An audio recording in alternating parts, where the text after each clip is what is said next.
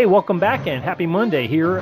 You are visiting the Airport Minute, where each and every day, Monday through Friday, we count up the 137 glorious minutes of the greatest disaster movie ever made, Airport, which was a 1970 Universal film produced by Ross Hunter. My name is Jim O'Kane. I am also the host of TVDads.com. And I'm host number 2, Mark Cerulli from covertops.tv. And today, and hopefully tomorrow, we're joined by a personal friend of Egg Chen, Josh Horowitz, co-host of 5 Minutes of Big Trouble. The other host, of course, is our good friend Brett Stillo, who's already been on the show. Yeah, thank you guys for having me on. This is great. I appreciate you being here. This particular episode is called Full Throttle, and we'll be getting to the reason why it's called Full Throttle pretty quick. But we are just finishing up last week's bit of business with poor Vern and Gwen trying to decide what to do about the impending parenthood. Truth. Yes. The trip to Rome and the possible side trip to Sweden. Yes, that's right. To a little clinic in Sweden. Yeah, so they're sitting there parked talking about things, and Gwen talking about what a great guy Vern was for not kicking her out. You're a dog, Vern, but you're a first-class dog. Yes, you're the Westminster Dog Show of dogs. She was thanking him for caring, and other guys would say tough luck and never heard of paternity suits. Yeah, so Dean Martin agrees that he's a wonderful guy. So they actually, through that entire conversation, they never actually figured out what they were going to do. Well, that's a separate movie. Yeah, Gwen's going to pretend that they've got it all solved, and she looks at dear old Vern and says, I think you do love me just a little bit. And then Vern goes, yeah, maybe a smidge. Yeah, just a pinch. A little bit. Yeah. Now, is Gwen actually wearing a wig? That's not her real hair? It's a helmet. Yeah, that's Helmet. It's an Edith head actually. Exactly. Yes. Yeah, finest polyester and I guess chemicals not found in nature. It probably made out of the same thing that the shirt's made out of, that iridescent blouse that she's got on. Yeah, that seems to be a theme. They have a lot of orange going on here. I mean, you've got her outfit, you've got her hair, and then you've got that orangey beige upholstered seats with the white head sheets. Very, very late 60s, early 70s. That's the kind of thing that I remember growing up and having around the house back in the late 70s, early 80s. Those same type of couches. Yeah. It has that terrible Ethan Allen look about it, and I was wondering maybe if they're just trying to shoot for Oscar gold and trying to get everybody thinking, what else is gold? So it did pull in a couple of Oscars, but no, one for Edith Head, I believe. It is a weird mishmash of beiges and yellows. Even the flesh tone of Vern seems almost orange compared to Gwen. Yeah, he was bronzer before it was cool. The thing I'm loving most about this scene is that incredible depth of field where you can see all the way back to the tourist class lavatories, all very nicely lit, and heaven knows where they hid the lighting for that. It looks like it's up by the pillows somewhere, but it's a lot of set to light, and I think Gwen might be hiding some of those lights right behind her. Now, was this actually done on the real plane, or was this a set? This is a set. This is actually the set with both walls were wild, and they could move. All the chairs could be moved away. It was also built on top of a frame that could be rocked back and forth. There were several big Teamsters outside pulling up and down on the 2x4s. Mm-hmm. It was Petroni. Yeah, rocking it back and forth. Yeah, it's amazing, and also seeing the snow falling outside, and this is all part of that larger. I mean, you think about the size of the stage, because this set, the 707 set, is actually parked outside the Gate 33 set. Those two jetways lead down to it, so they can have continuous filming as they climb on board. So it's just one gigantic stage. I haven't been able to find out what stage it was filmed on, but it's definitely down there on the Universal lot. I'm thinking one of the larger ones. But just an amazing bit of set design to get all that in and actually have it all work at once. Anyway, they finish up nicely with all their deep heart to heart, and of course rudely interrupted by the rest of the crew, who I think we're just waiting outside the door, listening carefully. Going, I think she's pregnant. Did you hear that? She's pregnant. Yeah, they seem very good at quickly pretending to be doing something else, as if they've done this before. Yes. Captain, fix the light. Nothing. No. Oh, I'm sorry. Yes. Wow. Yeah. This is their standard operating procedure. Oh, you know what happened? Pregnant. And they're all wearing yellow. Yeah. I was happy to see that TransGlobal is an equal opportunity employer. Notice that one of the stewardesses is black. And she is actually an a real life American Airlines stewardess. The two at the front, the blonde as well, were actual American Airlines stewardesses, and they were hired for this movie. The blonde was a representative of American Airlines in a lot of trade ads. The other two are just, I think they were Italian actresses that were hired specifically for their accents for the movie. And it almost seems like the Marsha Brady twins have just entered in. Yeah. And did you get a load of that? The wallpaper on the screen right? Oh my God, that's amazing. Busy doesn't. You could hide a multitude of stains on that thing. No one would ever notice anything going on. It's almost like a Rorschach there's a lot of test. burn on that wall. Yeah. Dear. I just love that. That first class lounge there is amazing too. That little section there where you could sit down in flight. That's how empty this plane was. You could actually have an area that you could entertain people. I mean, was that was based on that's how it was back then? They had those. Yeah, they actually had a first class, like a bar lounge. You could sit around and chat and do things like that. Kind of like a semicircle that you could just play cards at and read newspapers. Well, yeah. I went to Korea a few months ago, and we flew KAL, and they actually had a bar in the back of the plane, which I thought was pretty cool. But it wasn't as swanky as this. Were you able to take any of the bottles and put it in a cabinet? just in case someone's having a party. The strangest party ever made. Gosh, I just want one of those TGA blankets. It's amazing the detail that they had to put in those. When you look at the earlier seconds in this minute, you can see every seat has a stack of blankets over it. It's an astonishing amount of just ephemera that they remember to put in here. I'll try to check the Goodwill stores on Ventura Boulevard and see if any still survived. There's an interesting at second 33. There's an interesting little tidbit on that first class lounge area that we were talking about. It looks like there's about 30 copies of, I'm guessing it's the Chicago Sun-Times, but actual newspapers that I guess first class passengers could pick up and walk in and read the evening paper as they're flying to Rome. I don't recall that in my travels as a kid seeing that, but I only flew first class I think once or twice as a kid. Well, it was 1970, so that could be the Monster Times. Remember that? Yeah, and that film magazine. We're still trying to. If they're flying on I'm still trying to decide whether this is a Friday night or a Saturday night. I believe it's a Friday night.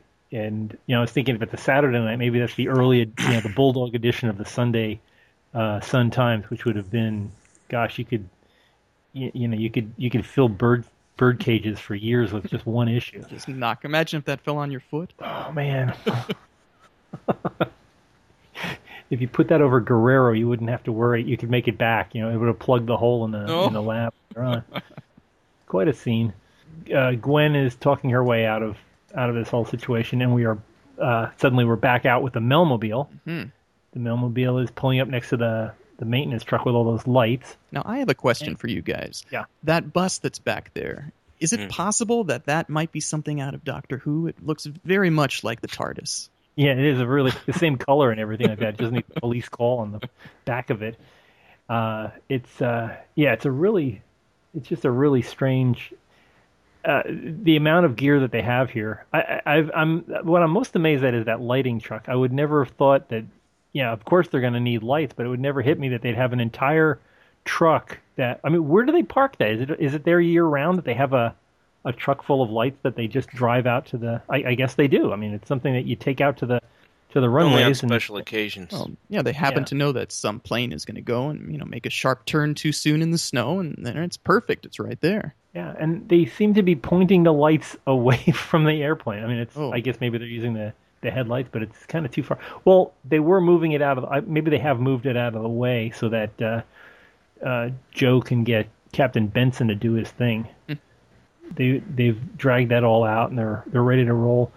Now, Mel took the car out to the 707, and so I'm assuming that when we see that scene of the 707 powering up, it turns on its headlights, and you mean the model? No, that's the real thing. That's I don't know about that. That's a real thing, real snow. What do you everything. think, America? Let us know on Facebook. Pretty good model if it is. Yeah, no, that's a real. Yeah, that's the real deal. And there has to be some time going by because everybody's backed up, which including the Melmobile. So either Mel had a driver, which I didn't see him go out the door from Ackerman to get into the car. I think he's driving out there by himself. So time has to have passed because Mel's in that in the back of the cockpit there. Mm-hmm. And one of the things that I noted here is that I'm not sure who the actors are who play those pilots, but the one on the left sure looks like Alec Baldwin to me. Yeah, his big claim to fame was that he played one of Catwoman's henchmen on the old Batman TV show. Yeah. Ooh. So if you can picture that guy wearing a little furry hat with cat ears on it, that was. And the captain, is he? He looks French somehow. He kind of looks like Rowan Atkinson from Blackadder. Yeah, maybe he's just got or Belloc. I don't know. He just has. Yeah, he was in a bunch of different soap operas and things. He was always playing like a doctor, some kind of professional guy, a cop, usually the disbelieving police guy. He was on a million episodes of Police Story. He probably was on The Blue Knight. He was probably on another show with George Kennedy. But he was a regular TV guy back in the late 60s, early 70s. Well, I just love his look of utter contempt. Yes. When he's told what to do by Petroni. Yeah, don't tell me how to drive the plane. And Bert is in the back there just smoldering. He's like, I don't want to be here. I don't want to be here. I don't want to be here. I should be swimming in Connecticut somewhere.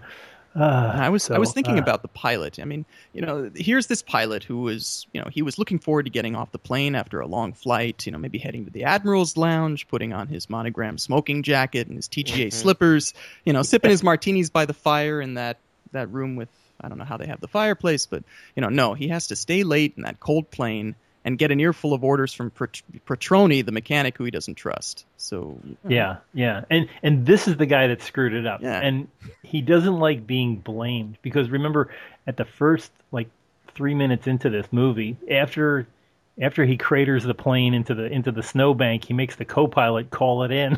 It's very very good at delegating blame. Yeah, exactly. He's pulling rank. Yeah, yeah, and he won't just stick it into full power, and well, he doesn't want to be the one to blame.